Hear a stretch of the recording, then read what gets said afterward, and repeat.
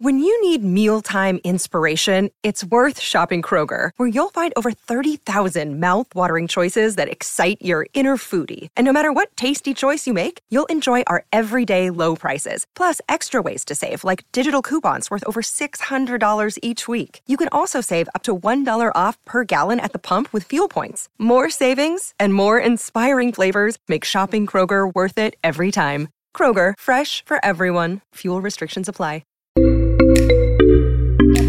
Age of Radio.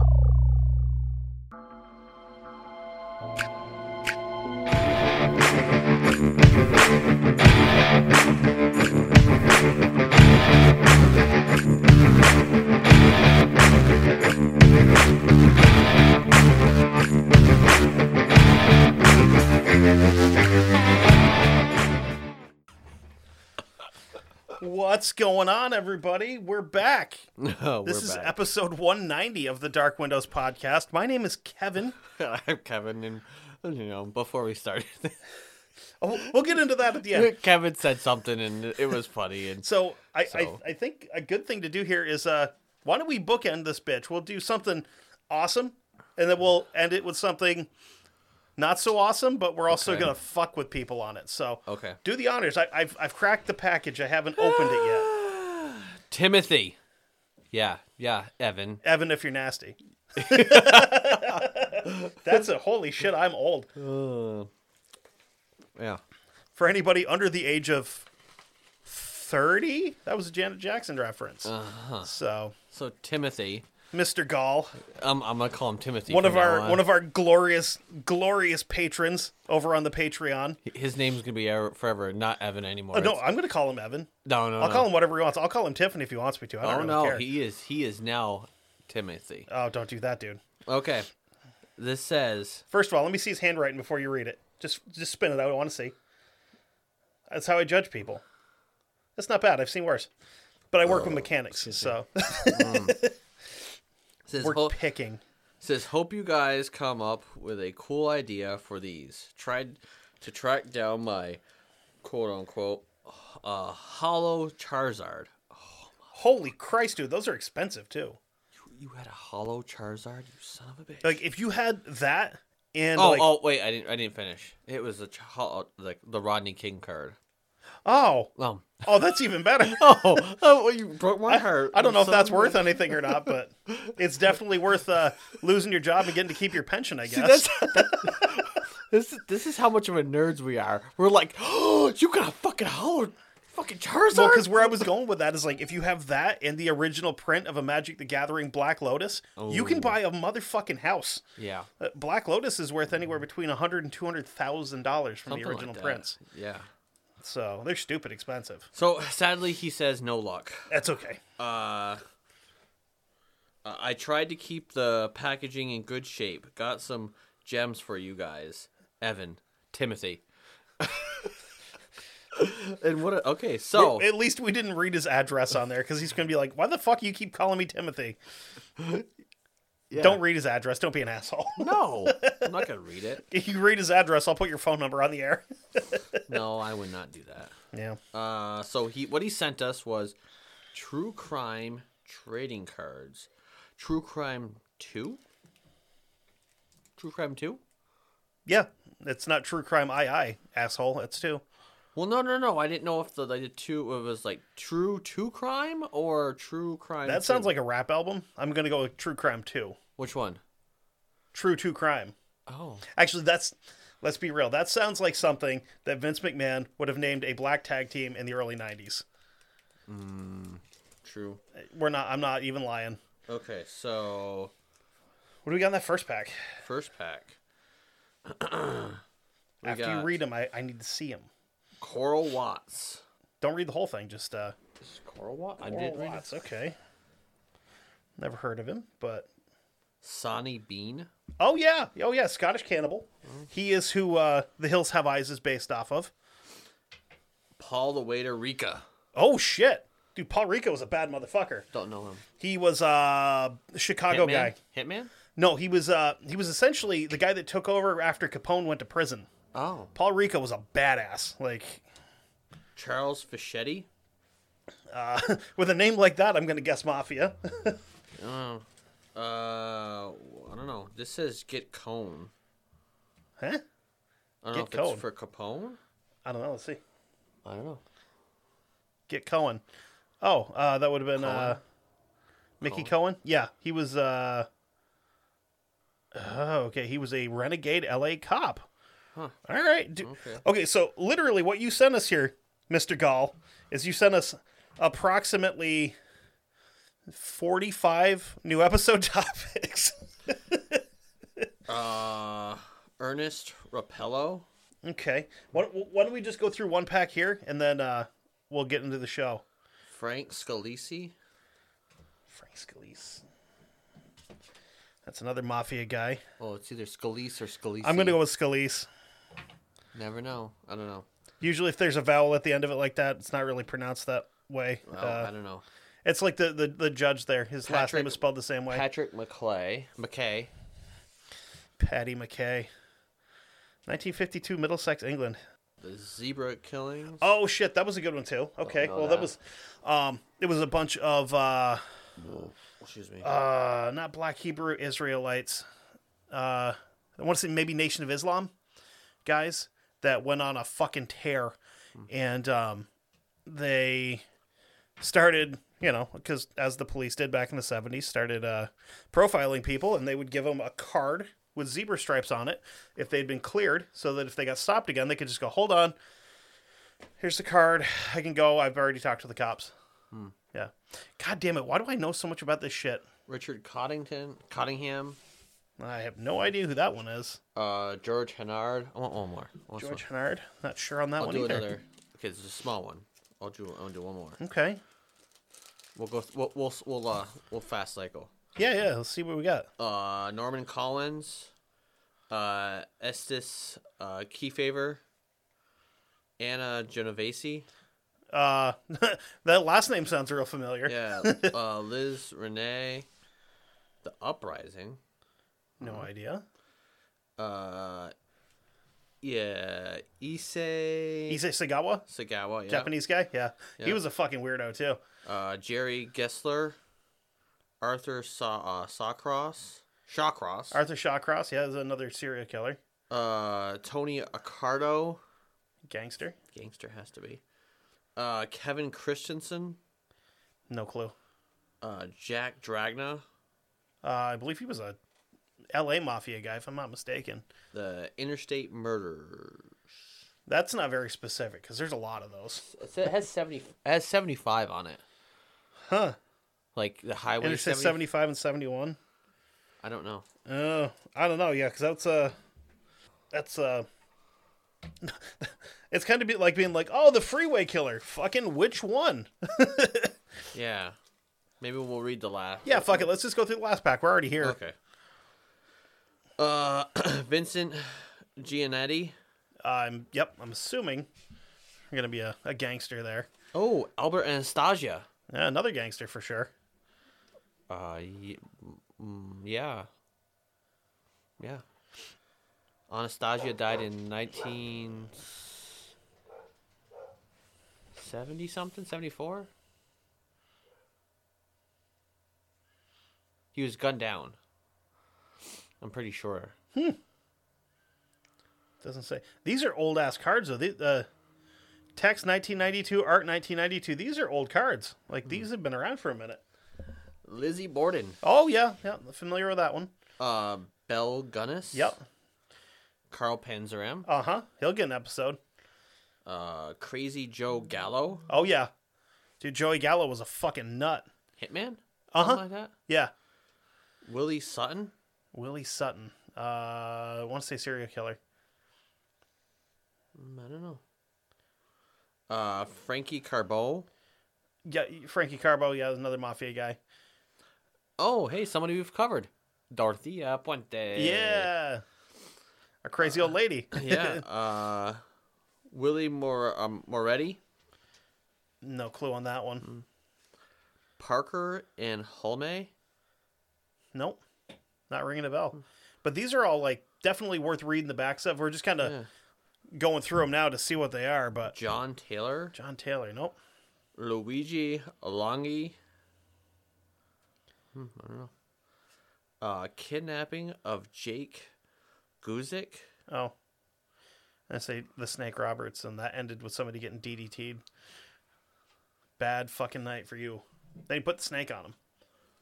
Let's see. The Kefauver Bloodbath. Whoa, okay. I'm intrigued. Oh, we got to repeat. Crazy Joe Gallo. Okay. We got doubles of Gallo. That's fine. Yeah. Very interesting. Very interesting. Okay. This is really cool. This is 2 weeks in a row that we've had something that one of you excellent people has sent us that you didn't have to. And we really appreciate it. It's like Christmas, except I actually look forward to this. So you ready to get into the topic? Again, thank you, Evan. You fantastic bastard. Yes, as much as I might, pick or whatever. Thank you. It's from a place of love. Yeah, and I'm kind of interested to actually look at these and like I said, we got a deck of new episodes. I know. I know, and I possibly have a one that I just found for future soon episode for my crime. Yeah. And also, thank you, buddy, for supporting us on Patreon. We really appreciate that, too. Hopefully, we're still getting out decent content that everybody enjoys. But you didn't come here for Patreon. You came here for the main show, now that we're a bit into this. So, since when I mentioned what I wanted to do for my history thing, and you rolled your eyes so hard your head almost fell off, I switched topics. So, we're going to, this week, we're going to talk about Constantinople a little bit. Okay.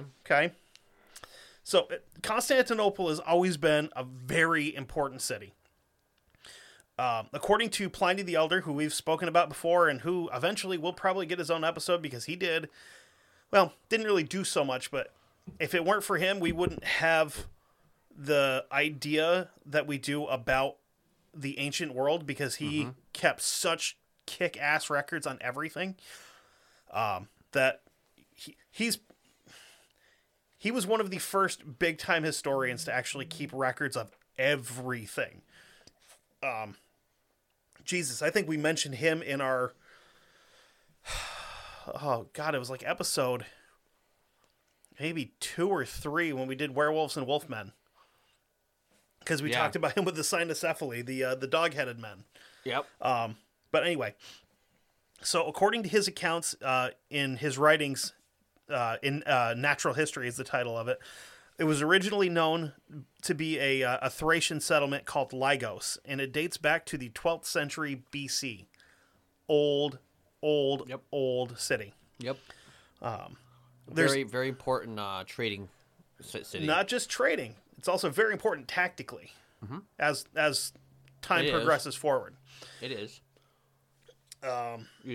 Became the, if I remember right, it was the capital of the Byzantines. Holy Roman Empire. Yep, the Byzantine Holy Roman Empire, same thing. Well, Byzantium was kind of like after or before. No, it was right at the same time. It was just basically depending on who you asked is what you got for a name. Well, because it was Constantinople was named after Constantine. Yeah, not John. Or as his baptized name was what, Charles or something like that. I don't know. No, Charlemagne. Charlemagne was French. Yes, but I think no. I don't know. Whatever. Okay, I don't know. So there's also a myth about the founding of the city that says the city was abandoned by the time the Greeks got to it, which makes it even older than that. The original name for the city is another mystery. Nobody really knows where, not necessarily the city, but the name Byzantium came from. But it's often attributed to a Thracian king by the name of Byzas, which would make sense. What made the city so important historically is its placement, like we were just mentioning, as the gateway between Europe and the Middle East. I think it's funny that you actually mentioned Byzas, because I always have these like You went to school with somebody named Byzas? Yes, Okay. exactly. How'd you know? Because it's Vermont, and And I'm a bazillion years old, as you would say. you're only like 53. Not that old. Getting closer though. Closer Every yes. day, marching towards the grave, buddy. Same you know here. What, you know it, buddy. No, because my Facebook feed. No, I think it's my Google feed that I have. That when every time I go on to Google to check like the news and Yeah. whatever else, it actually sometimes will have historical Yeah. information that I've actually shared with the podcast. Right. On Facebook, and I think there was something that was unearthed about him, because he's like not really well known. Right. So like there was a whole bunch more about him, which I was like, oh, that's kind of cool. But then all of a sudden, you mentioned him, I'm like, oh, It's like you got to remember, like, yeah, they kept records back then, but not like we do now. No. So if you were just some dude, nobody's gonna know who the fuck you are. No, because I mean, they were kind of rely on like, it was Aristotle, Plato, Yeah. Oh, Pliny, our boy Pliny. a lot of them too that like wrote things but they wrote them like 100 or 200 years after Right. the events. Like a lot of the like. So a lot of it's hearsay. I mean, Yeah, like it's like the fact that oh Jesus, the fuck, I can't think of the plate, the hat. God damn it, my brain's like Atlantis. Atlantis is one of them. Yep. Because Plato wrote about that. I think Yep. it was Plato, but then they also wrote about like the 300, whatever the The Spartans. Thermopylae. Yeah, Thermopylae. Yeah. Wrote about that, but that was like 100, 200 years after the fact. And spoiler alert for anybody who has not seen the historical documentary 300, it's not accurate. There was more than 300, and they didn't fight in diapers. I'm pretty sure. None of them had British accents. No. They were probably jacked to the gills like that, but actually not just airbrushed. No, And but, I'm not 100% confident that the Persians fought with elephants, or that they had no, a fucking 9-foot tall god king. no, he wasn't that tall, and That he turns out actually- was a lesbian on South Park, believe it or not. Yeah, and he So, actually Xerxes. Xerxes, and he actually had Sesame Xerxes. Xerxes actually had hair. He had a beard because There was no like weird looking people that like as far as like body disformation. That was just what's his name's. it's because the movie's based on a graphic novel. I know. Yeah. But I mean, like the battle. I mean, you'd have to see like the second 300 movie to get like the rest of Do we though? what actually happened. Do we have to see the second one? Well, no. You'd have to, but you don't have to. But you'd have to like watch it to go. Oh, okay. So there was a sea battle as Yeah. well, because there was Yeah. actually both. It's like, do I have to watch the second one, or can I just eat Brussels sprouts? Because I don't want to do either one of those things. And I mean, yeah, the 300, the Spartans died. Oh yeah, they got the fuck killed out of them. I mean, yeah, they got, because they were outnumbered, like Yeah, like by a lot. 3-1 or something. More like than that. It was probably closer to 30-1. Probably The Persians didn't fuck around. They were like the Persians. they were in it to win it. Yeah. So anyway, this city has been relevant for, no exaggeration, thousands of years. Yep. It's seen everything from Greek invasions up through the Crusades, which we're going to get into a little bit, into modern day, where it's the capital of Turkey, Istanbul. Yep. And I mean, Turkey's not a... There's still violence there, is what I'm going to say. I'm going to say Turkey's not a super violent country. And then I had a flashback of like 3-4 years ago of watching I was a prime minister or something, get fucking gunned down to the at the podium or whatever. And I'm like, there's some shit going on there still. But Istanbul, Constantinople at the time, Yeah.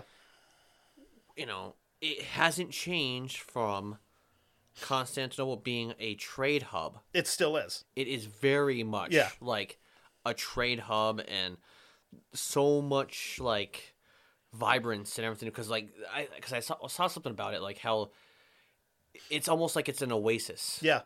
All on its There's own. nothing else around it. This fucking No. desert. And the Turks seem like they're pretty cool. Like they're the Muslims that are like, you know what? Fuck it. Drink and party. Who cares? All good. So, maybe. And apparently have a lake monster there somewhere. And aliens and shit. But we're not here to talk about that. We're here to talk about real shit. Okay. So, needless to say, there is... No, I didn't even need to... we kind of cut my dick off there. Sorry, I cut No, you. all good. We literally just kind of covered my next sentence that I had here. So, as every country does, modern times, Yep. like for example, Turkey, they have the National Intelligence Organization, which is like their version of the Secret Service. Yep. They're there to protect the leader of the country. Yep. From the late 9th to the early 15th century, emperors and kings of the Byzantine Empire had their own version of this, referred to as the Varangian Guard. And that is who we are going to be talking about today. I've heard of them. Yes, you fucking have. Because you've also heard of probably the most famous member of this group, who's going to be an episode that I'm going to do next week as an appendix episode to this one, I guess would be the way to call it. And we're going to talk about him here in a minute, and I'm not going to spoil it for you. So, Okay. So, a little bit of history of the group, and then we'll probably, we're going to talk a little bit about this guy and a couple of the big battles that they were really involved in. Between 860 and 987, the relationship between the Rus, who are proto-Russian Viking kind of, that neck of the woods, and the Byzantines were kind of rocky, would probably be the best way to put it.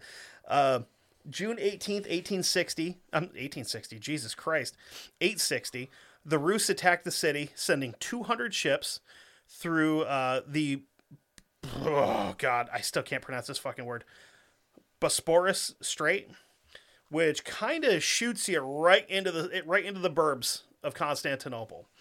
And they did what they've done everywhere else they'd gone. They went Viking. Raiding villages, burning hovels and entire towns down.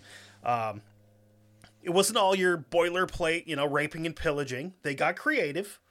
Not everybody was killed with an axe or blood-eagled or whatever they want to make it look like on History Channel.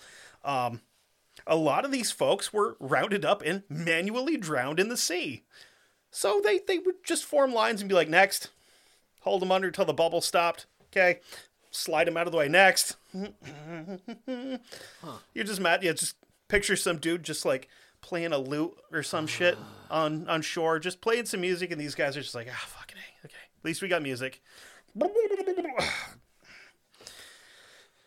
Be easier with swords. So Do I have to? Yes, your turn. I don't want to. I don't have any blood on my face or on my hands anymore, because they don't bleed when you drown them. This is bullshit. But this was the guy that drew the short straw, because he probably either something happened where he didn't have enough blood on him, or something in the battle, and they were like, the leader was like, you. Canute and Ivar are fighting like bitches again. Make them drown him. But I don't want to drown him. I wanted to stab him. Too bad. Pussies and whiners don't go to Valhalla. Drown these people. Fine. No, I think they were actually, the Rus were Christian. Yeah. I know. Yeah. So the Rus then reboarded, and they hit the Isle of Princes, where the former Patriarch of Constantinople was there in exile. Because, geopolitical bullshit, not really our thing. And there's a lot of it in this. Very Games of Thronesy, kind of. Yeah. You have a lot of people being exiled and, backstabbing and shit like that is not as interesting to me. But anyway, he's on this isle, and there so happens to be the holy grail of Viking targets there also. A big fuck-off monastery. Just waiting. Asking for it, So they hit the shores and proceed to do their thing and come across a couple dozen monks that they borrowed, brought back to the ships. Be like, hey, wanted to show you these. These are pretty fucking cool. You guys don't have ships like this. And it's kind of lost to history how the whole thing started. Not sure if the monks shot first or what. All we know is that the Rus acted completely in self-defense and disemboweled somewhere around 36 people on the ships and dumped them into the sea. Aha. So I knew those tricky fucking monks. there's no body cam footage. I'm just saying. The salt got in there and fucked the lens up. You can't see anything. I'm saying it was the monks. Yeah. On the grassy knoll with the fucking, the Mauser. It's or weird. There was whatever. a bunch of cocaine and guns dropped there too. It was crazy. It's so weird. It was the fucking craziest thing ever. Who knew the cocaine floated? I know. And guns too. Fuck it. They just washed right up Obviously. on shore. Pound of hashish, I mean, fuck. Oh, nobody care about that. That's. I mean, but, I mean, hash. The hash would have had to be gone a little bit further southeast because that's more Middle Eastern than. And and these were like, no fun people. they had the hash. It was turkey. I mean, they're not that far. Some fucking sultan just doing hot knives in his kitchen. Smoking a ball of hash out of a fucking glass bottle like Ricky from Trailer Park Boys. The Sultan isn't fucking doing the, No, he's got somebody to smoke hash for him. Yeah. And You get high for me. How's that going to work? I don't care. Just do it. You actually, do the stuff, then blow it in my face.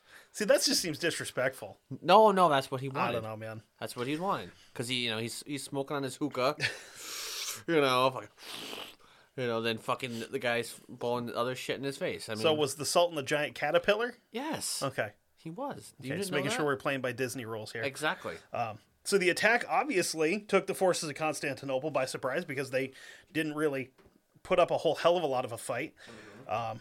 Mostly because their own navy was out fighting Arab forces in the Aegean and Mediterranean. So their navy is gone. Out to sea, out to war. Had they been there, the Rus would have had a bad time. Oh, probably. Because they would have been target practice for something known as Greek fire. Yes.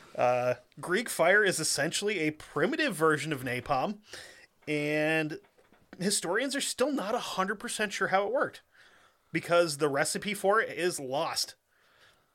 They don't know. There's the two big thoughts is that it was used in some kind of ye old flamethrower type contraption with a giant set of bellows at the front of the ship with a fire source on the Yep. out on the prow, Yep. and you're just pumping the bellows and shooting flammable liquid out through Yep. it. Or there was possibly some kind of compound that when it reacted with seawater burned. Because I can't remember if it's magnesium sulfate or aluminum sulfate or something like that. It's somewhere in that neighborhood. You introduce it to salt water and it will explode. So if you mix that with another ignition source, it will literally burn on the surface of the water. I think they actually. I think this was actually portrayed in the Game of Thrones. It sure was. I mean, both would be horrifying fucking ways to die because you can't splash water on your ship because you're just throwing goddamn fire at it at that point. Yeah. And if you catch on fire, you can't jump in the water to go out because you'll fucking burn underwater. Exactly. So, Yeah, you'd have to go real deep. Fucking out. No, you just stab yourself and just call it good. Just, yeah, you pull out the sacks and just Japanese style. In, down, and over. Like the samurai did. Believe it or not the last time I'm going to reference the samurai this episode, which is fucking wild, I know. But so the siege would last until August 8th of 860, when the Rus just kind of broke it off. Some contribute it to the nonstop prayer of the higher ups and the religious authorities in the city. Oh yeah. Most say it's because the emperor showed back up with the navy, Mm-hmm. which sounds more reasonable to me. Probably. I mean, with the power of prayer, all things are possible. But I'm pretty sure this is because Daddy came home, and Probably because Daddy came home. he brought the paddle with him. Yeah. And they're like, "Oh, no, okay." I don't want to get that stick. Yeah. So things got better for a minute. Treaties were signed between both sides that would result in the Rus sending ships and men to assist Constantinople with naval combat against Arab forces. Because Vikings plus water fights equals huge advantage. Yes. And again, things are super rocky between the Rus and Constantinople until around 980 when things cooled down a bit again, which was perfect timing because some dickhead named Vardhas Phokas marched with a fairly sizable rebel force on Constantinople.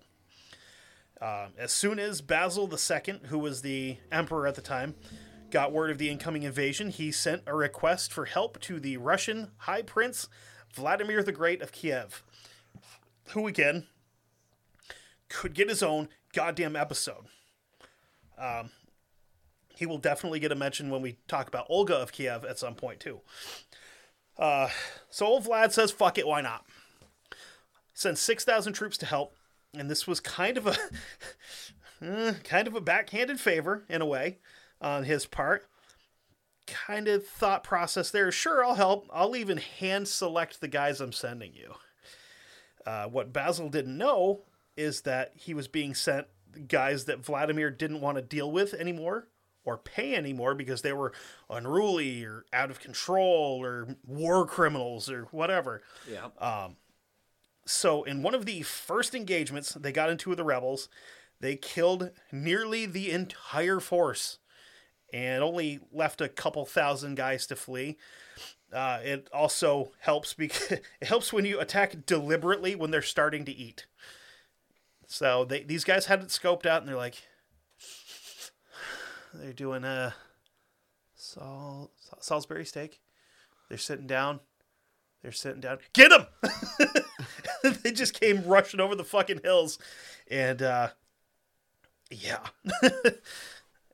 Honestly, if it's die or finish my Salisbury steak, you're gonna have to kill me, because I'm going to finish it, because I'm not running away from it. There's certain fights you don't run from. Salisbury steak with like a good gravy, some mushrooms and mashed potatoes on it.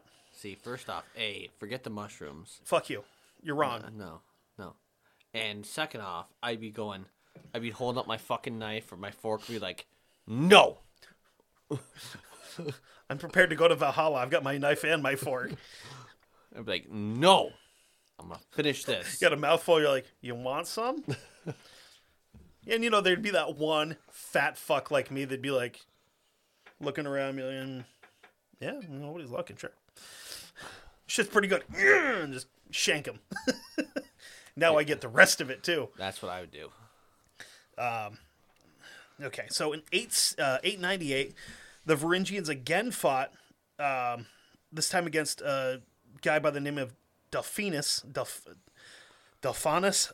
These fucking Greek names kill me. Who was one of Phocas's lieutenants. And during the battle, Phocas, fuck him, whatever, was captured and killed, which put an end to his little rebellion. As it does, because when you start it, and then you lose your head, nobody wants to fight anymore. Uh-huh. So not too long after the battle, Prince Vladimir converted to Christianity because he wanted a crack at Princess Anna of Constantinople. Must have been something if it was worth converting for. You know what I mean? Who knows? You gotta do what you gotta do. Who knows? Maybe she just had, two separate eyebrows instead of the other Russian women with just the one across. And she is Greek. That's true. She had a lot of forearm hair. Yeah, but she had some other parts that were pretty much better. I don't know. She probably smelled like tzatziki, though, which I'm cool with. Whatever. And she probably didn't look like a man. Yeah. They probably had spanakopita at the wedding. Fucking right. Yeah. You know what that is? No. It's spinach pie, and it looks fucking fantastic. Ew. Anyway, hold on. So the marriage to Princess Anna, our hairy princess here, cements the relationship between the Rus and the Byzantines. My big fat Greek wedding. Take two. Or, well... They've probably done more than that. I don't know. I've never seen the first one, so... Never cared to. Not big on the rom-coms. But Sure. so in 994, Basil II sends forces into Syria because That's what you do. you're Christians and you know, these people believe in a different version of the same God as us. Kill them.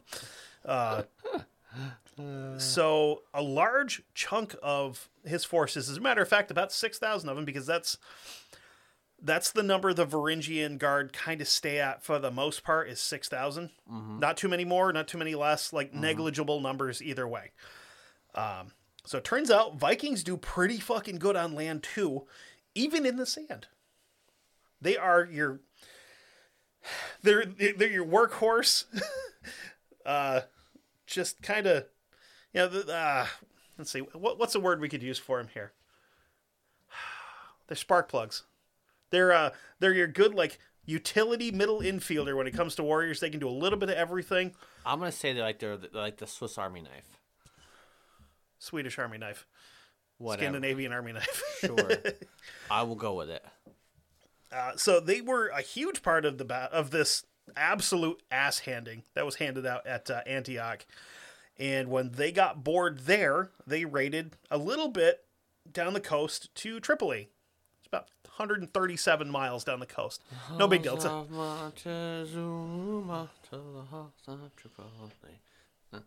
Did you have your crayons for dinner? You know it.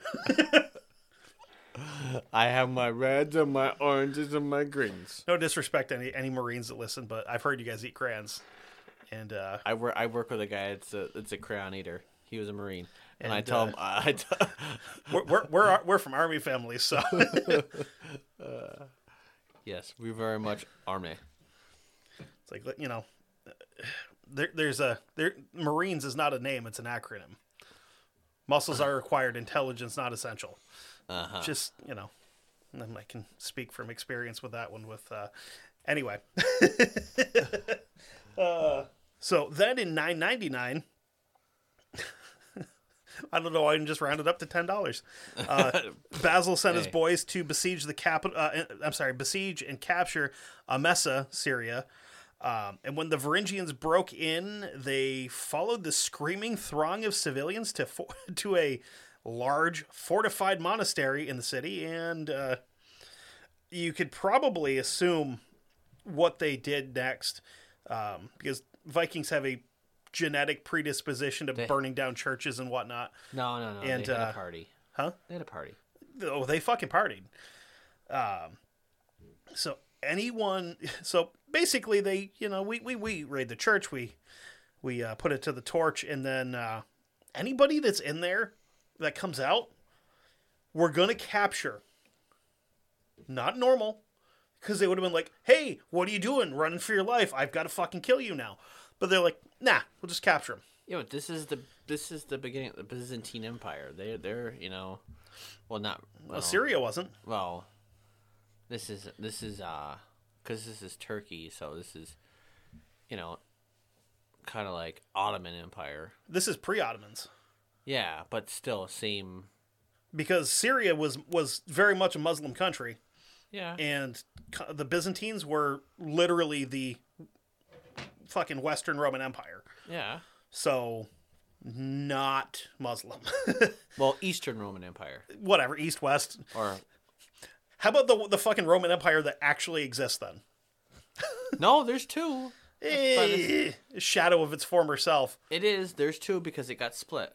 It's like fucking like Rocky 5, where he's like, yeah, I'm still here, but I'm not Rocky anymore. I gotta pay this professional boxer that's also a drug addict in real life that died of AIDS to be in the movie. But, yeah. Anyway. So, the 10th century rolls around. I'm sorry. The 11th century. My bad. And Basil again sends his guys out to battle, and this time they'd campaign in Armenia and Georgia. And also, again, that's 6,000 Varangians, like that same number comes up. They went out to the fight, and at one point during parley, which happened all the time, you'd get your generals from each side would come out, they'd meet in the middle, they'd talk some shit, they'd be like, hey, so I think you should surrender, and the other guy'd be like, nah, but you should totally surrender, and they'd be like, ah, that's cool. Then they'd go back and fight. So during parley with some Georgian leaders at Havsik, an argument kicked off between one of the leaders of the Varangians and the Georgian leaders, and this resulted in a pretty intense little skirmish between the two small forces before the rest of the armies could get there. By the time the rest of the armies had gotten there, they'd kind of settled their differences. It's like when, you get like a baseball fight, the bench is clear, and you got the guys that come out from the dugout, but they do it from the from the bullpen, but they do it real slow because they don't actually want to fight. That's what happened with the full rest of the armies. But in said little skirmish, the Armenian Grand Prince Patriarchos was killed. So the term Varangian, which I have been using and I'm going to continue to use, wasn't really a thing until around this time frame when Basil II decided to change the composition of the military, where you had your your inner circle, like the guys that would protect the emperor. They were politically appointed military. And he's like, yeah, I don't like that. I don't like that idea anymore. I'm going to get some guys that will fight like goddamn dogs until they die. And I think it's going to be these white boys. So he made the Varangian Guard his personal guard. And then he'd handpick a few here and there from the rest of the military to fill in holes, just to keep the Byzantine feel to it. And so you're not like, well, what? You have people in town, in the city saying, why is he just using these outsiders? Why doesn't he have any of our guys in there to protect him also? Yeah. So the main core of the guard was made up of Kievan Rus, and essentially that was it. Going forward, the Varangian Guard would be a sign on the battlefield that not only were the enemies about to have a very, very bad day, it also meant that the emperor was there to witness it. Because he would obviously keep a small group of them to protect him and be like, okay, the rest of you guys go fight. And they would. So the Rus would soon be followed by other ethnic groups that joined, which would include, and this is the part that blows my mind.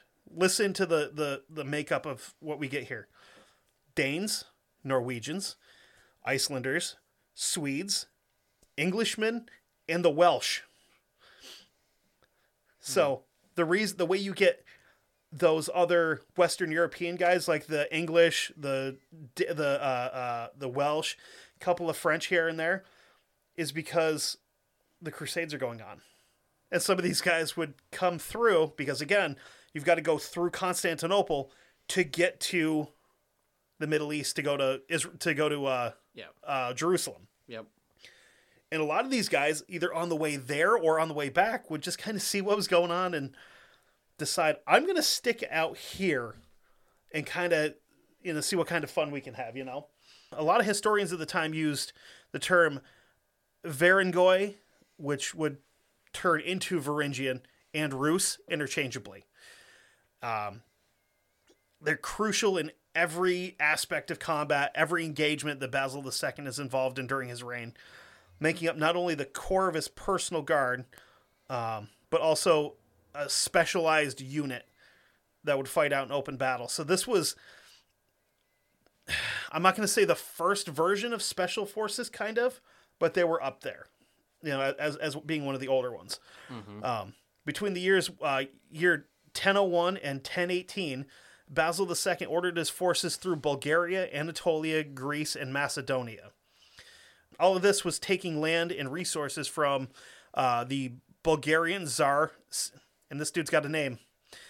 It's spelled Samuel, but it's not pronounced Samuel. And depending on what source you look at, it's either Samuel, Samuel with two L's, or Samael. So I'm just going to go with Samuel because I'm too white to pronounce the other ones all that time, every time it comes in. Or you just say Sam. Tsar Sam sounds like a fucking Rodney Dangerfield character. Hey. Hey, I'm the Tsar. Take my wife, please. Whatever. Pulling on his fucking toga and shit.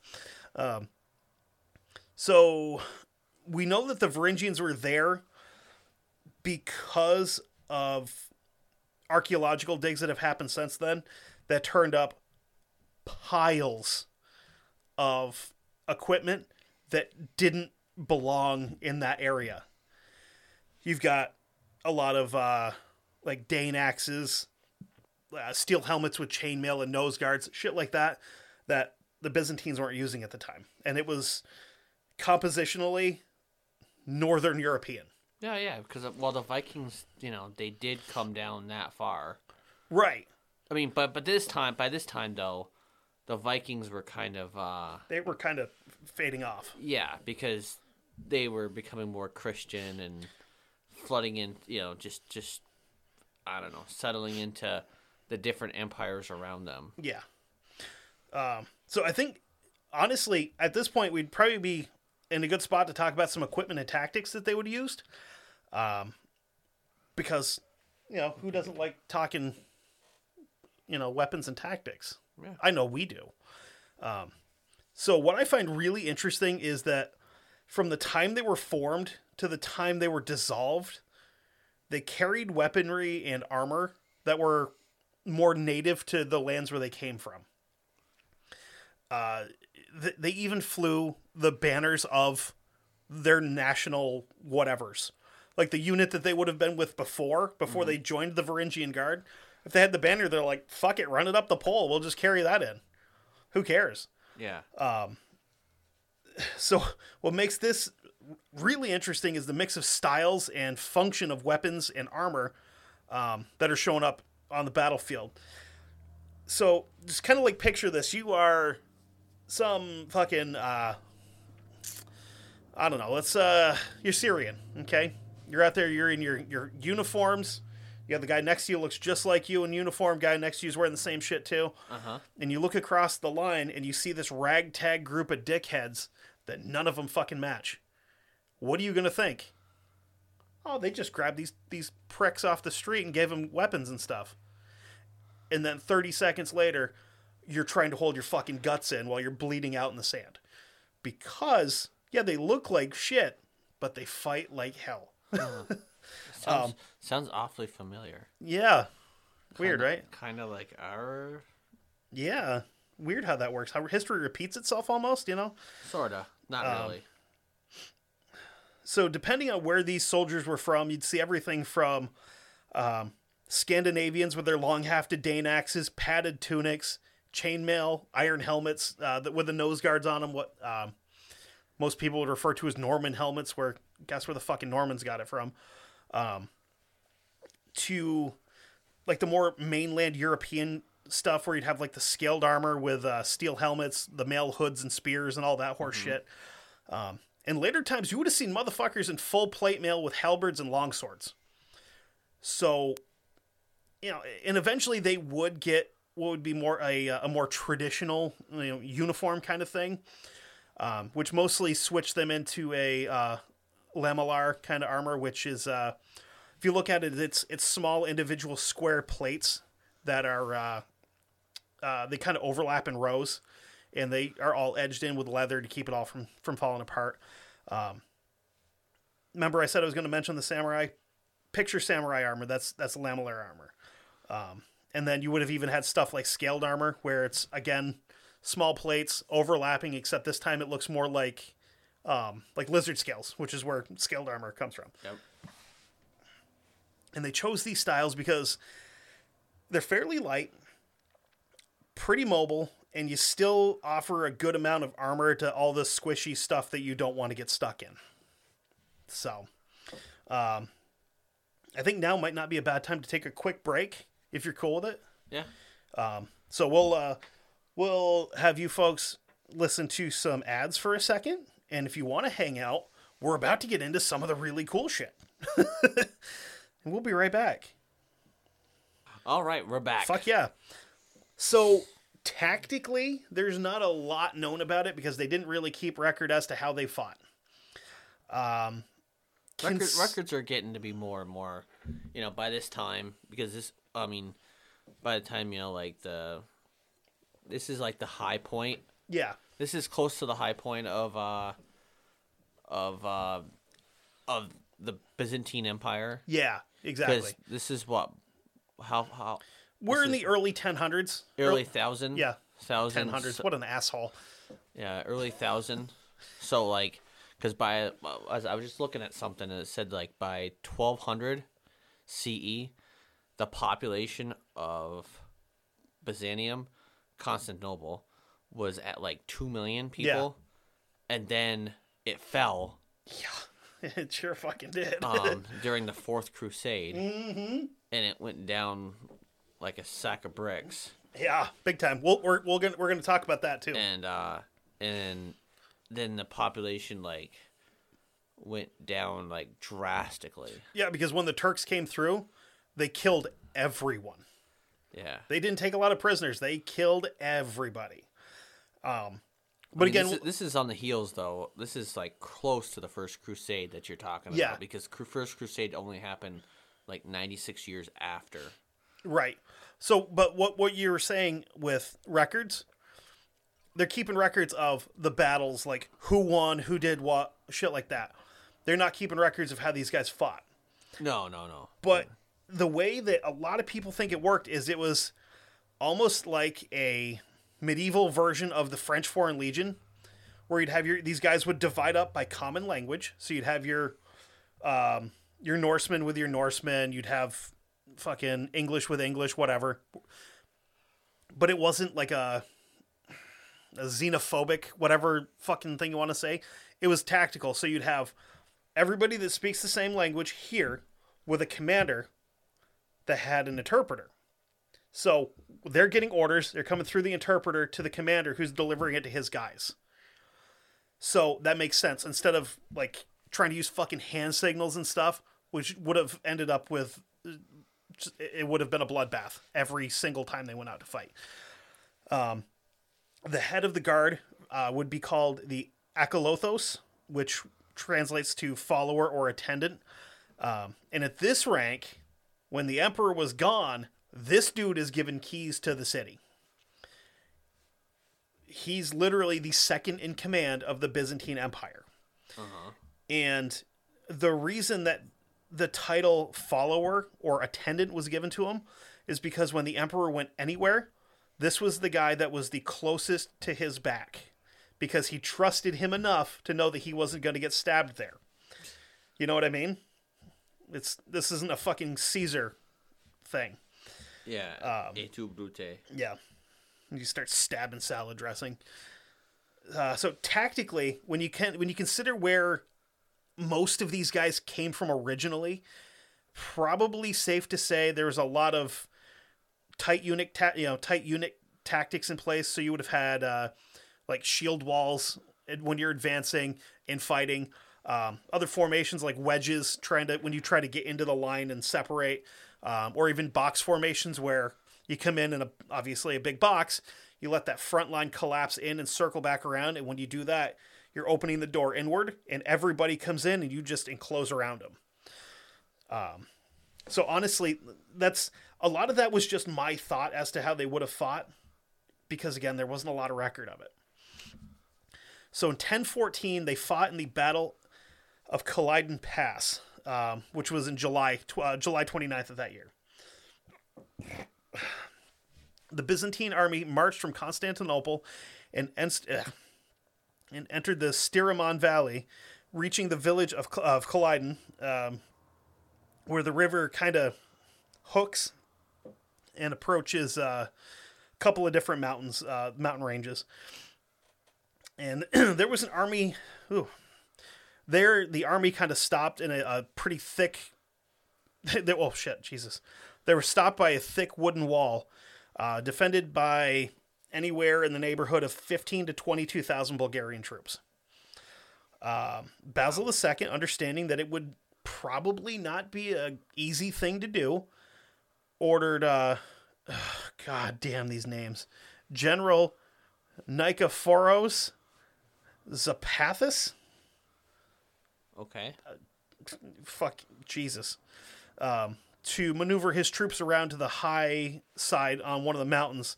And this kind of, when he sent him up there with his guys, it kind of surrounded the Bulgarians. And So they've got them cut off in the back, and they just keep attacking in the front. Xiphus led his troops along a steep path that led him into the Bulgarians' rear, and on July 29th, he actually kicked off the attack by coming in the back door.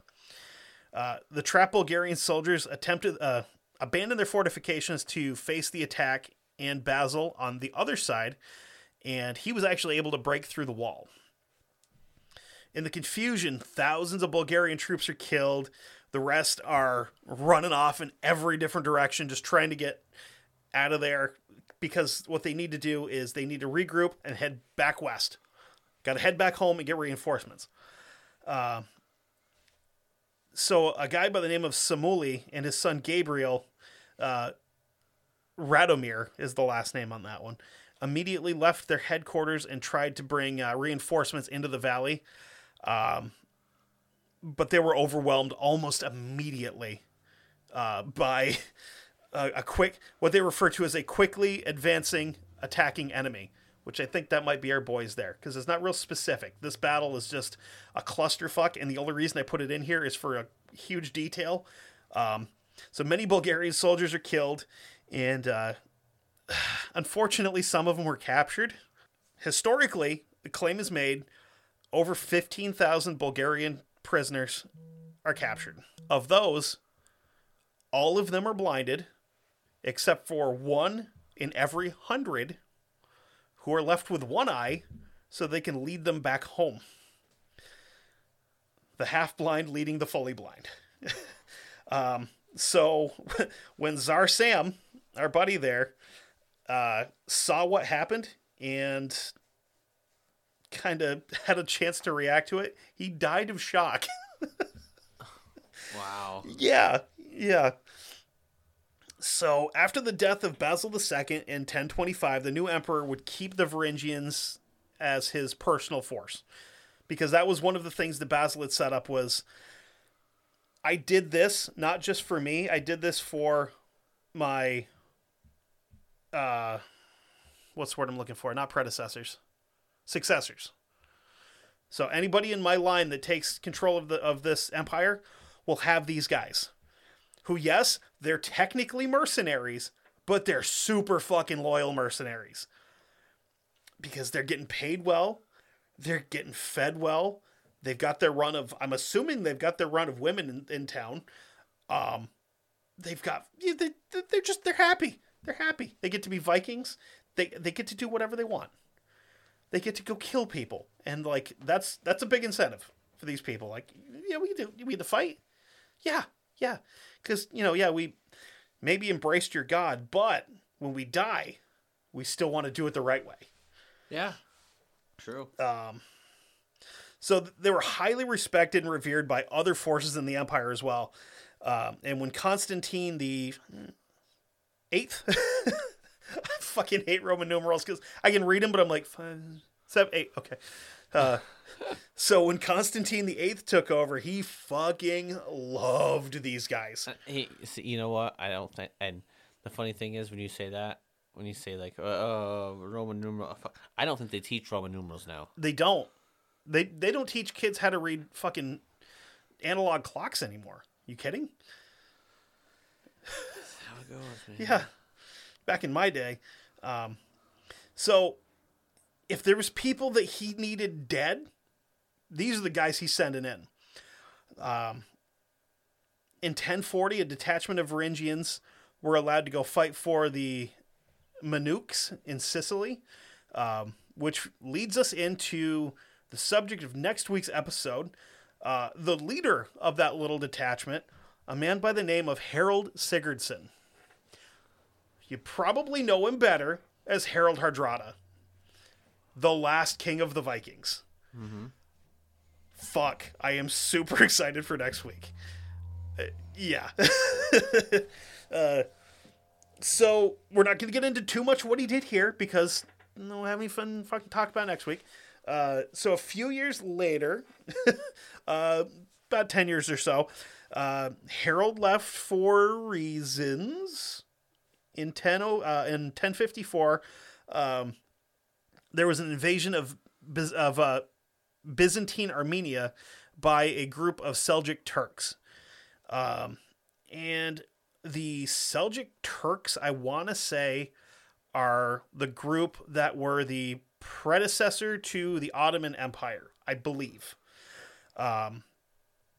Because they were a really big deal, and they would be probably a good thing for our guys here that it wasn't a couple decades later, because there was a guy coming up through the ranks by the name of Suleiman the First, who is a badass.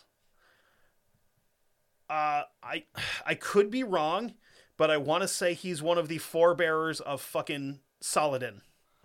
He was a bad motherfucker. But anyway, the forts making it the forts. The Turks make it into the fortress of Babeard, and when they got in there, they were met by the Varangians. So, easy way to put it, not a good day to be Turkish. They lost a pile of men. They didn't do very well at all when they came up against the Varangians. Was I right? I'm trying to look up. Looking for spelling? Yeah. Sule. He was after Solomon? Saladin, I mean? Yeah. Oh, okay. Yeah, because I feel like there was a relationship there, though. No, this was like he was Solomon. Oh, because Saladin was in the First Crusades. It was the First or Second Crusade. Yeah. This guy was like 1500. Okay. So he was well after. Okay. Well So after. in 1203, the city is besieged by Western European forces, led mostly by Venetians, but there was other people in there as well, which would have been like French Crusaders, because yes, it's a Christian country, it's a Christian empire, but it's not the same breed of Christianity, because the Byzantine Empire didn't recognize Innocent II, who was the Pope at the time of the Fourth Crusade. Yep. They didn't recognize him as Pope. No, They're like, this guy's a fucking crock. He sucks. Which they weren't wrong. He was a piece of shit. because that's why they became more. I think this is because they eventually because they were Eastern Orthodox. Yes, exactly. And that's why the Crusaders attacked them without any question. They're like, Yeah, because they were. different branch of fucking Christianity. Well, there was Fuck 'em. Christianity, but there was Christians, but there was also Eastern Orthodox. Right, which is but- what the Byzantines were. Yeah, they kind of pushed the Eastern Orthodox religion kind of like pushed further, Yeah. to the east. Which is where you get why a lot of Russians are Eastern Orthodox, is because that's still a common thing over there. Well, it is the thing, cause Right. Well, that's- it's not just them though, because there's other, obviously, you've Catholics and I'm assuming probably Protestants somewhere over there too. But oh, probably. Yeah. I wouldn't. You get offshoots assume of not. everything. They're Yeah. Jews, and I don't know if they let Jews in Russia still. They do. Do they? Oh, yeah. Because I know they don't like gays there. So they they're not real good. They're not cool with a lot of people. They were there before. The Jews were there before. Yeah. I mean, it's just, different. Historically speaking, still not super nice to the Jews. The Russians weren't. They had concentration camps too. Time. Yeah. Yeah, they hunted Jews for sport. Yeah, It wasn't. I mean, the Jews haven't had a good time through history, even during that's this time. true. Even during this time, they were, they had different diasporas, which is basically, if anybody doesn't know what diaspora is, it's just basically like a separation. Yeah. They had a lot of those throughout history because they had during the Roman times they were pushed out. Then they came Go back further to the Egyptians. Well, no, the Egyptians were during this time, but they were they fled out of Egypt to Canaan. Yeah, because the Egyptians weren't super cool to them either. Well, I mean, when you start believing in one God, and True. you don't believe in many gods, what is it? Can't think of the term. When you're monotheistic instead of not- polytheistic. Yeah. I got you. Yes.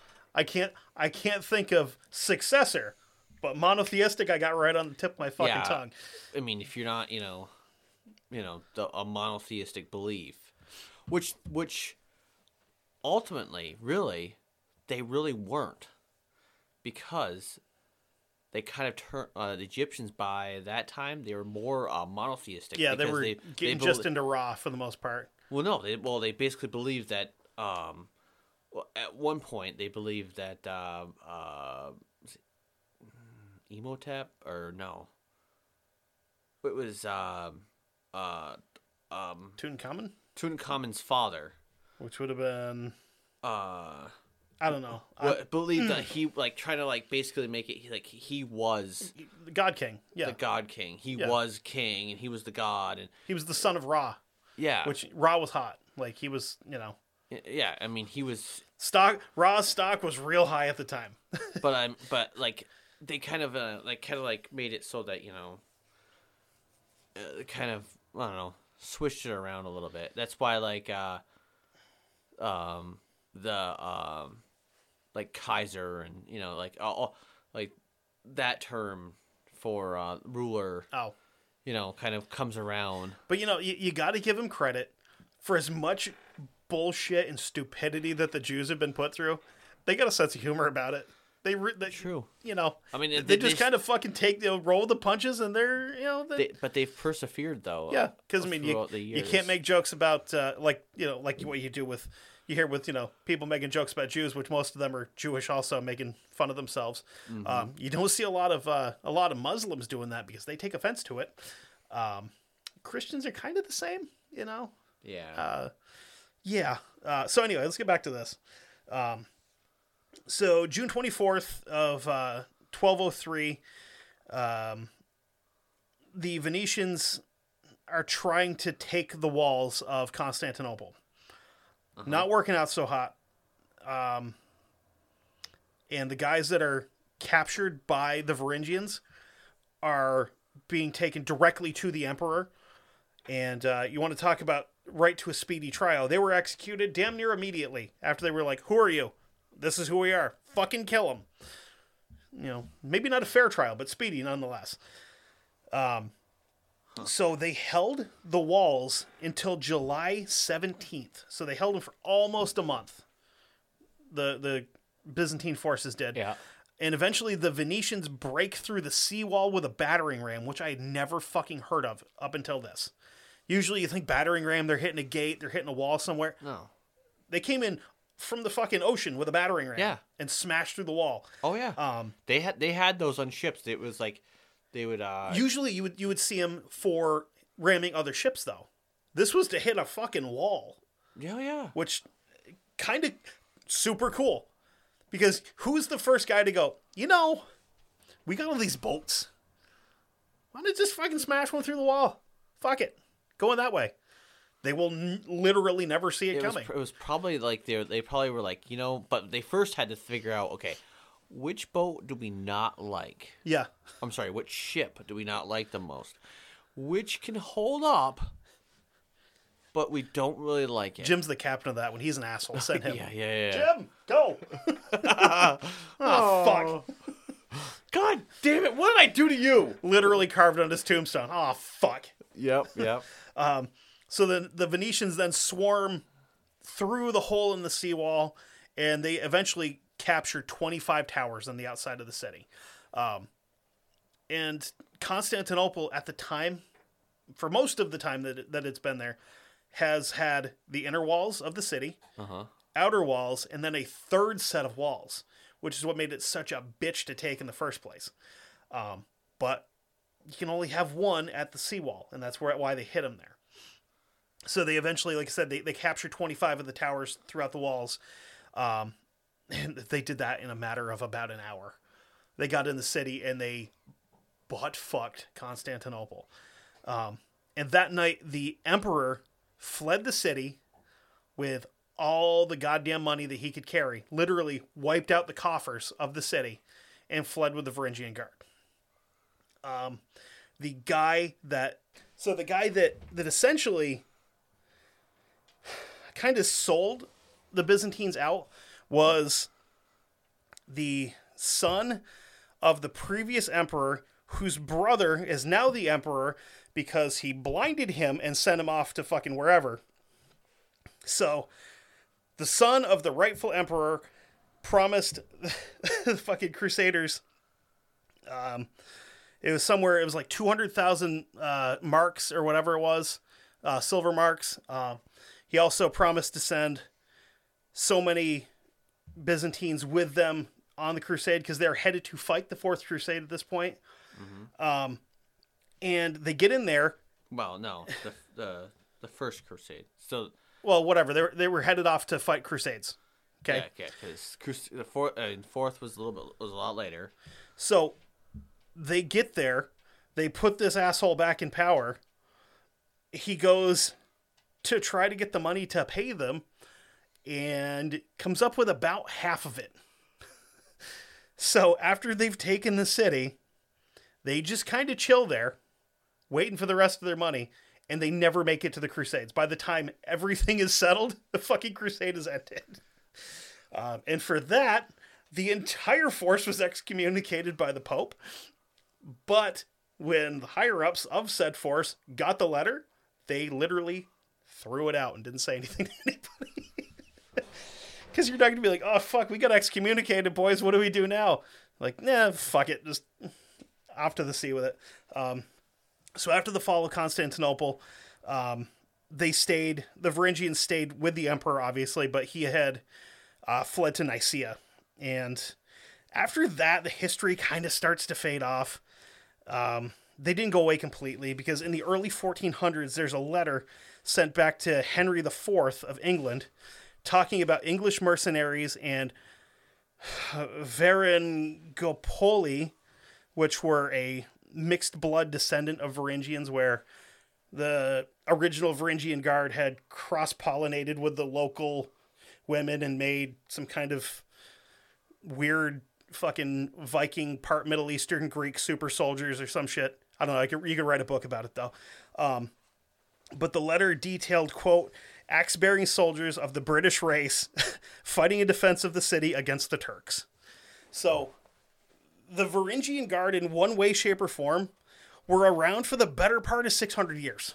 Mm-hmm. Defending a city that they had no tie to other than fucking money. Yeah, so that was the Varangian Guard. It's pretty cool. I had a lot of fun with that one. Yeah, that's a good little... I guess it's better than bear attacks. I guess so. But, you know... That's good. That's still in the cards. That'll happen eventually. Either here or Patreon. So... Yeah, it's a good, you know... It's kind of interesting, little bit of history, you know... That, you know... It's not really all too well talked about. Right. And, I mean, it's weird. It's one of those parts of history that I never had any interest in high school. I was like, oh, fucking ancient Rome and Greece. It was just boring. Well, you didn't really, because they didn't teach any of the cool shit. Well, no, it's just because what they taught you was, okay, you know, all right, Plato, Aristotle. You know, yeah, Plato's not a planet anymore either, which is bullshit. It's a dwarf, whatever. Anyway, a dwarf planet, technically. Yeah. Whatever. It's a satellite. Whatever. I don't care. And you know, they told you about, you know, Caesar and Well, they invented diplomacy and democracy. I don't give a fuck. I want to hear about how many people they killed and all the weird shit that happened. You guys never told us that when they built Hadrian's Wall, a bunch of Roman soldiers drew dicks on it because dudes in the military have had the same sense of fucking humor since the dawn of time. Yeah. I mean, you know, they told us, you know, about the, you know, how, okay, Rome fell, all right, Christianity took over. By the time, you know, before Rome was falling, Christianity was starting to take over. Okay, well, Rome fell, all right, well, we want to, you know, keep it, you know, the way it is. Well, then, you know, Charlemagne or Charles the first or second, something like that, yeah.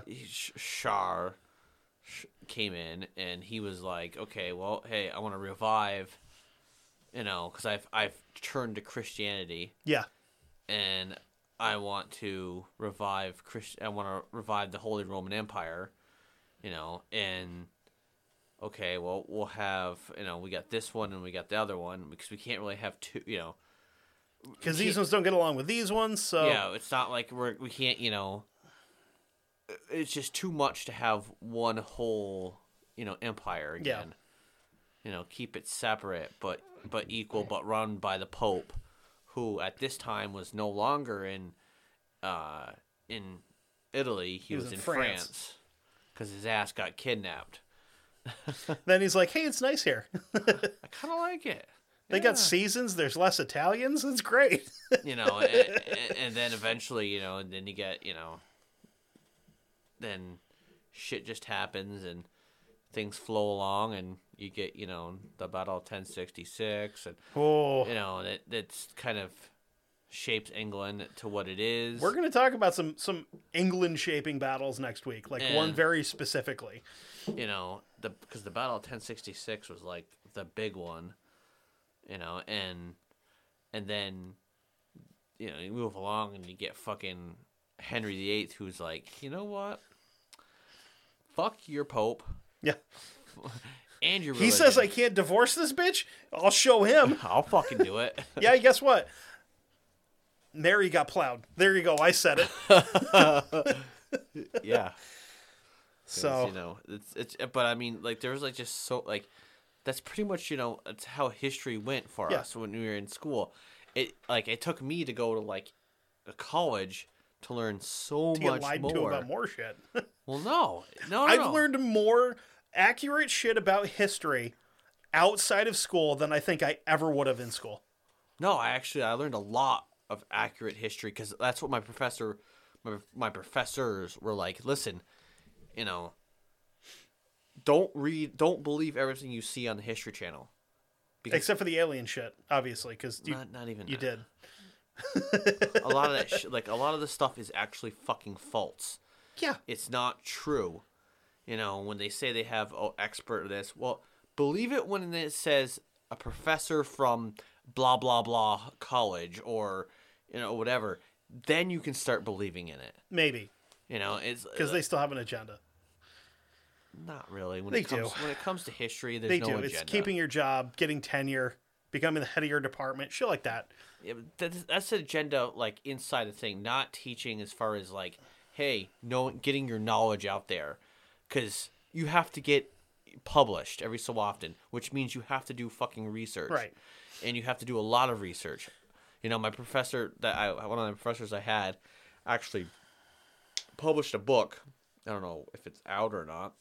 Or published a paper on what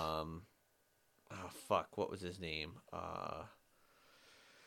Had to do with Braveheart, with the whole William Wallace. No, well, it had to do with William Wallace, but Longshanks. Oh yeah, and he wasn't nearly as much of a prick as the movie made him look like. Yeah, it was. He probably still was, but not as much. No, and he's like, don't believe. He's like, I'm so pissed off at this movie because that's not who Longshanks actually was, and and everything. It's like it portrays him a total different way. Right, but how often are historically based movies completely accurate? Well, I will tell you.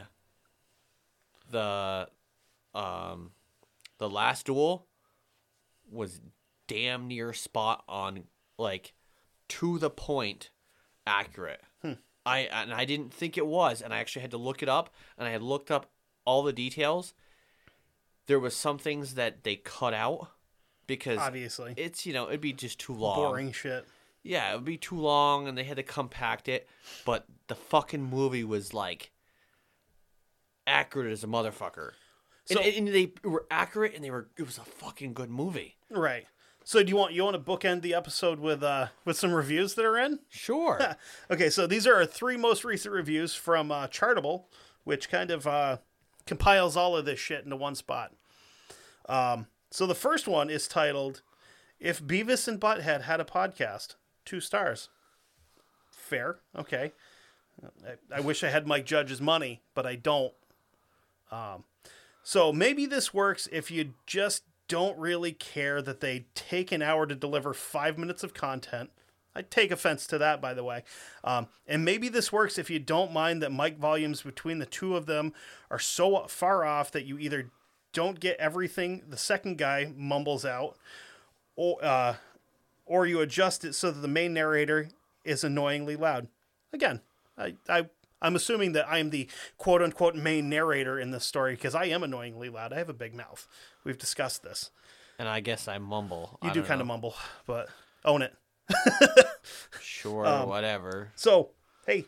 You know what? I say fuck you. If you think you're good, if you think you can do better, get your ass on the fucking mic. Get on, do a podcast, and see how well or how easy doing a podcast is. The part that I take the most offense with here is that we take an hour to deliver 5 minutes of content, which, I mean, we're at an hour 30 here, and I'm guessing approximately between the dead spots and some other things, we'll probably lose about 10 minutes of content out of this. And most of it is actual show-related content, not reviewing something that one of our fucking amazing listeners sent us, or not listening to some fuckface complain about a free product that if he doesn't like, he could just not listen to. Let me finish this one, though. Apart from those things, it's not too bad having on in the background when I want to zone out. Cool. Great. Thank you, Mick Stevo from Australia. Thanks, buddy. Yeah, you're the one Australian listener that's a total cunt. The other ones that we have, pretty fucking cool. 5 stars. Holy shit. Vermonter here. Just happened on this podcast while listening to Mysterious Circumstances. Justin. There you go, buddy. I grew up in Rutland. I'm very sorry. Whoa. Very familiar with the Chittenden area. Chittenden's cool. It's super nice. You should talk about the dam. We could, because there's some weird shit that's happened there. It is a man-made dam, but it also flooded, like fucking broke and flooded the entire town of Rutland for the most part. No, it didn't get that far. But there has been ghost sightings there. So, makes you wonder. Because there's some people that actually did, I think there's one person that did die. Yeah. While building the dam. Because they built it in the fucking middle of winter. We're in Vermont. You have 2 goddamn months where it's nice enough to try to work on stuff. You got to work through the winter. Whatever. He continues. I'm sorry, listener, whatever, whoever you are. I don't know if you're a man or a woman or a fish or whatever. If you're a fish, I'd like to know how the fuck you typed this. Continues on. Listening to the Wilson Castle episode, in parentheses, been there. Super fucking cool, by the way. Yeah. So excited. Thank you. And that is from Lake Champlain on Apple Podcasts. That's a fancy as fuck name, and I like it. It is. I like it. So thank you. So this one is a 1-star rating from Apple. So I'm going to save the title of it because got comments on that. The entirety of this one, just 2 idiots, like the description says. Again, we own it. We know that we're kind of idiots. It's fine. And the title of it is Choke Yourself, to which I would respond, I would, but I don't get the same angle your mom does or the same pressure, so it doesn't work out as well. Sorry. I'm just going to say this. I hate people. Yeah. But I just like to call these people out. And that is Brick2941 on Apple Podcast. Well, so if you're still listening, go fuck yourself. B. Rick. Thanks, Brick or Douche. B. Rick or whatever the hell. I don't understand it, but okay, fine. Yeah. Thank you. Yeah, so, in other words, I listened to one episode, I didn't like it, fuck these guys to death. Sure. That's basically how that works. Whatever. You know. You could not leave a review. You could also just not listen, because, I mean, we're doing okay without you. We're doing not bad. 7,000 downloads. We just literally are ending our biggest month that we've ever had on this show. So obviously, you not liking one episode of it doesn't hurt too bad. I'm not a bragger. I don't like to brag of how so many. So go listen to. I think we're pretty humble guys. Yeah, for the most part. You know, we praise our listeners and say thank you because you guys are fucking awesome. You know, thanks for listening. Thanks for 7,000 downloads in a month. Except for you, like 3 English guys. You know, well, Still got a bone to pick with you. Yeah, yeah. But Well, I think we're gonna do battle or something. well, I think it's gonna... unfortunately they're gonna have the last laugh in next week's episode. Spoiler alert if you're unfamiliar with history from 1,000-ish years ago. It's okay. Maybe a little over, but it's I just say to everybody that's it's a shitter that said that comments stupid stuff. If you feel that you can do better, go and do it, please. Yeah. I want and then send us a link to your podcast. Oh, because I'm gonna fuck you up in the reviews. No, send it, and if you're good, I would gladly say you're good. Oh no, fuck that. If there's one thing that motivates me more than food, it's spite. But it's not easy doing this. Yeah. We do this because we like it. And we like interacting with everybody that listens to this. If we were doing this for the money, well, we're fucked. Goddamn. If we were doing this for the money, I wouldn't have enough to put fucking gas in my car. Yeah. We're pretty much screwed. I mean, you don't get paid a lot. You have to do it just for fun. I'd make more money handing out blowjobs on the street, and I'm not even good at them. I mean, yeah. We're 4 years into this. Yeah, and fuck. Yeah, there's times where, we're only fucking human. Yeah. We both have times that, we work 5 days a week, some 6, I work 6 days a fucking week, man. Well, 5.5. Still. 5.5. Then do this, or 15 to 20 hours a week in research and shit. Between research, recording, and editing, doing this, for however long during the week, and you try to, to put something out every single week. We put out 2 episodes a week. It's time consuming. It sure is. It's rough. But you know what? We're not doing it for money. It's love of the fucking game. We're like Cal Ripken Jr. We ain't doing this for the money. We're just doing it because we love it. No, and we love you guys. But Except I would really hope to play for a better team than the Orioles, but yeah. We're probably closer to, I don't know, maybe the Cleveland Browns of podcasting, where it's like we're not great, but we might squeak out 3-4 wins a season. Yeah. I'll just say this before we close it out with all our other stuff, but it's just this. Yeah, we're 4 years in. Yeah, do we have some spots where we have some improvement to do? And yeah, everybody does. Everybody does. We're only human. We try our goddamn hardest, to do stuff, and we have up weeks, we have down weeks, and things might aggravate the fuck out of us on the but sometimes it's usually technical stuff that aggravates us, and and then we have to have the other one say, hey, calm down, or chill the fuck out, breathe. It's a breathe situation. But for all you other people, thank you so much. Yeah. Anyway, enough of that shit. Yeah. Sudio, go check them out. Sudio.com, SUDIO.com. Go check them out. They have headphones, earbuds, Bluetooth speaker, everything you want. You can even combine speaker and headphones. I'm going to say this. Buy the E2s. They are probably the most comfortable earbuds I've ever used, and the battery life on them is unimaginable. I'm going to say this. Pretty much all of their... I'm not going to say pretty much. No. All of their stuff, Sudio stuff, has really good battery life. I'm telling you. And they're comfortable as hell. So, like, my truck doesn't have has a radio, but I can't connect to Bluetooth. So when I leave here in the morning at 6:30 to go to work, I got my earbuds in. I get to work. I take one out. I don't even shut it off. I just set it on my desk. Pause that one. By the time the other one's dead that I'm actually using, it's been almost 7 hours. Then I just swap them. And I listen to this one for an hour while that one's charging to get me home. Yeah. They're amazing. And they're really comfortable. I think my Ets are about the same way. Yeah.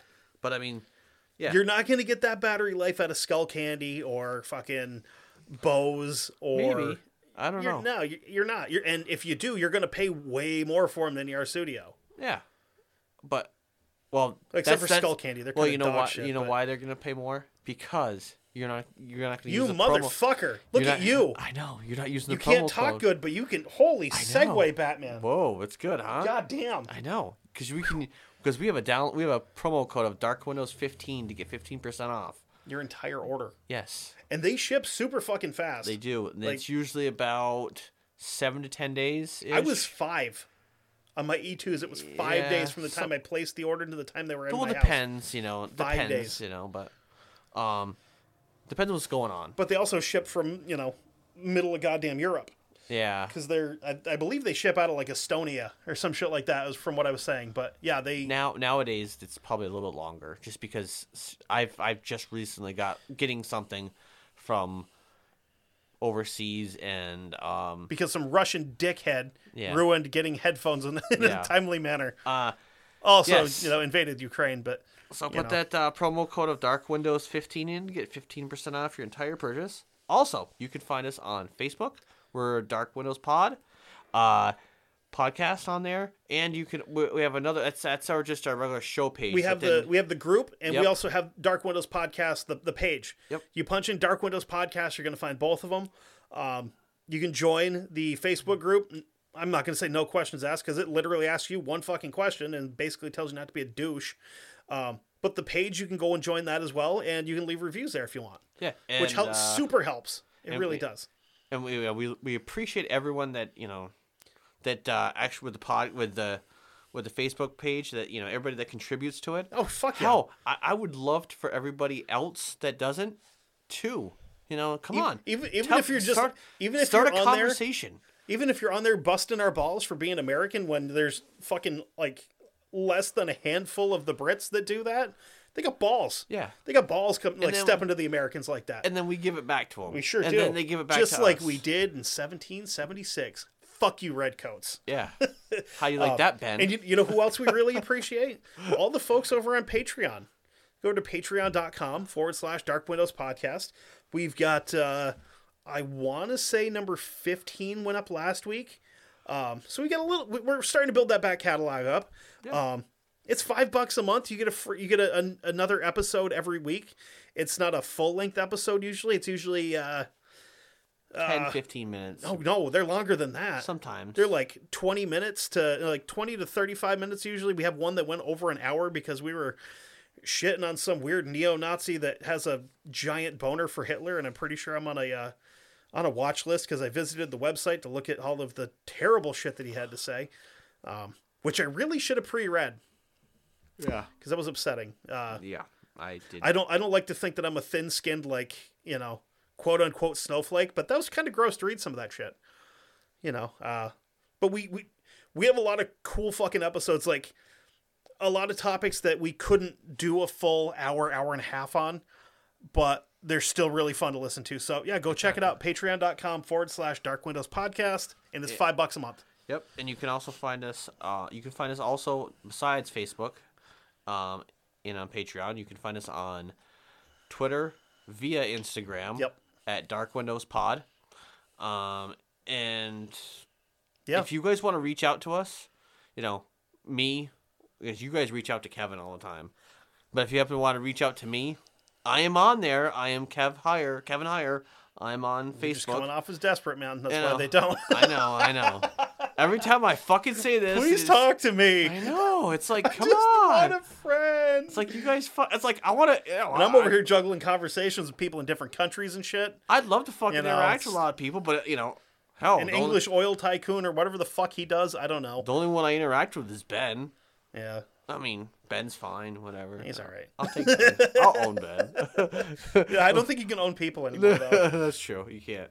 You can't lynch him either now, because that's illegal. I thought that was always illegal. That's like I don't murder know. and stuff. It just became a federal crime. Huh, I don't know. Anyway, Well, so Vermont also just passed a bill here about 200 years late, I'm going to say. Slavery's illegal. Saying that slavery's illegal, which we kind of weren't on board with that in the first place. Yeah. Last time I checked. But apparently our fucking state Congress people didn't go to high school no. to learn that. Like, slavery bad. Vermont, no do slavery. No. Northeast, no do slavery. Northeast, help slave go Canada. Yeah. Go freedom.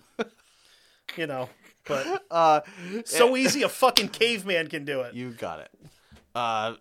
Yeah, sploosh. As I floof my caveman Yeah. hair. Also, so I'm on Facebook. I'm Kevin Heyer, and he's Kevin Carlton. I'm Kev Carlton on there if you don't want to Yeah. talk to him, which nobody does. It's okay. It's fine. Whatever. And I'm also on Instagram. I'm Speedy802, SPEEDIE 802. Like I always say, you're gonna find just mostly pictures of my dog.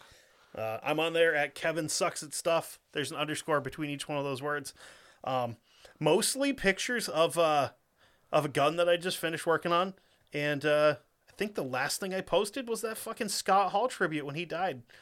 Because I don't do a lot on my personal Instagram. I post more on the show stuff. Yeah.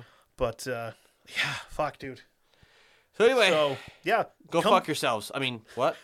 Come back for part almost 2.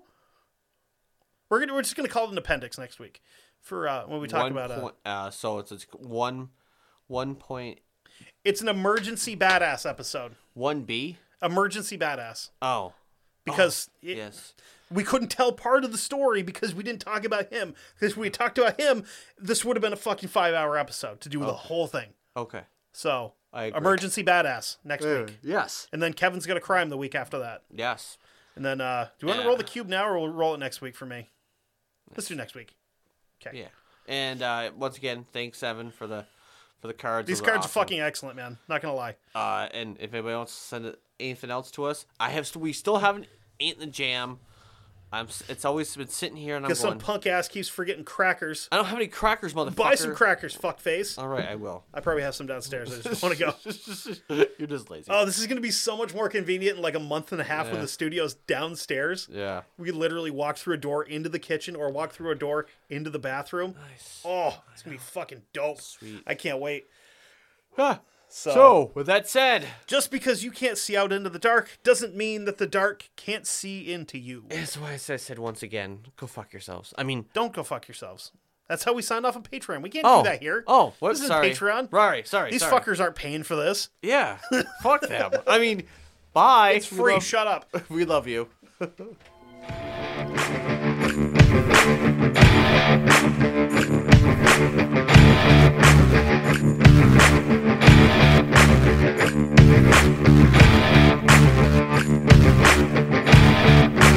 Thank you.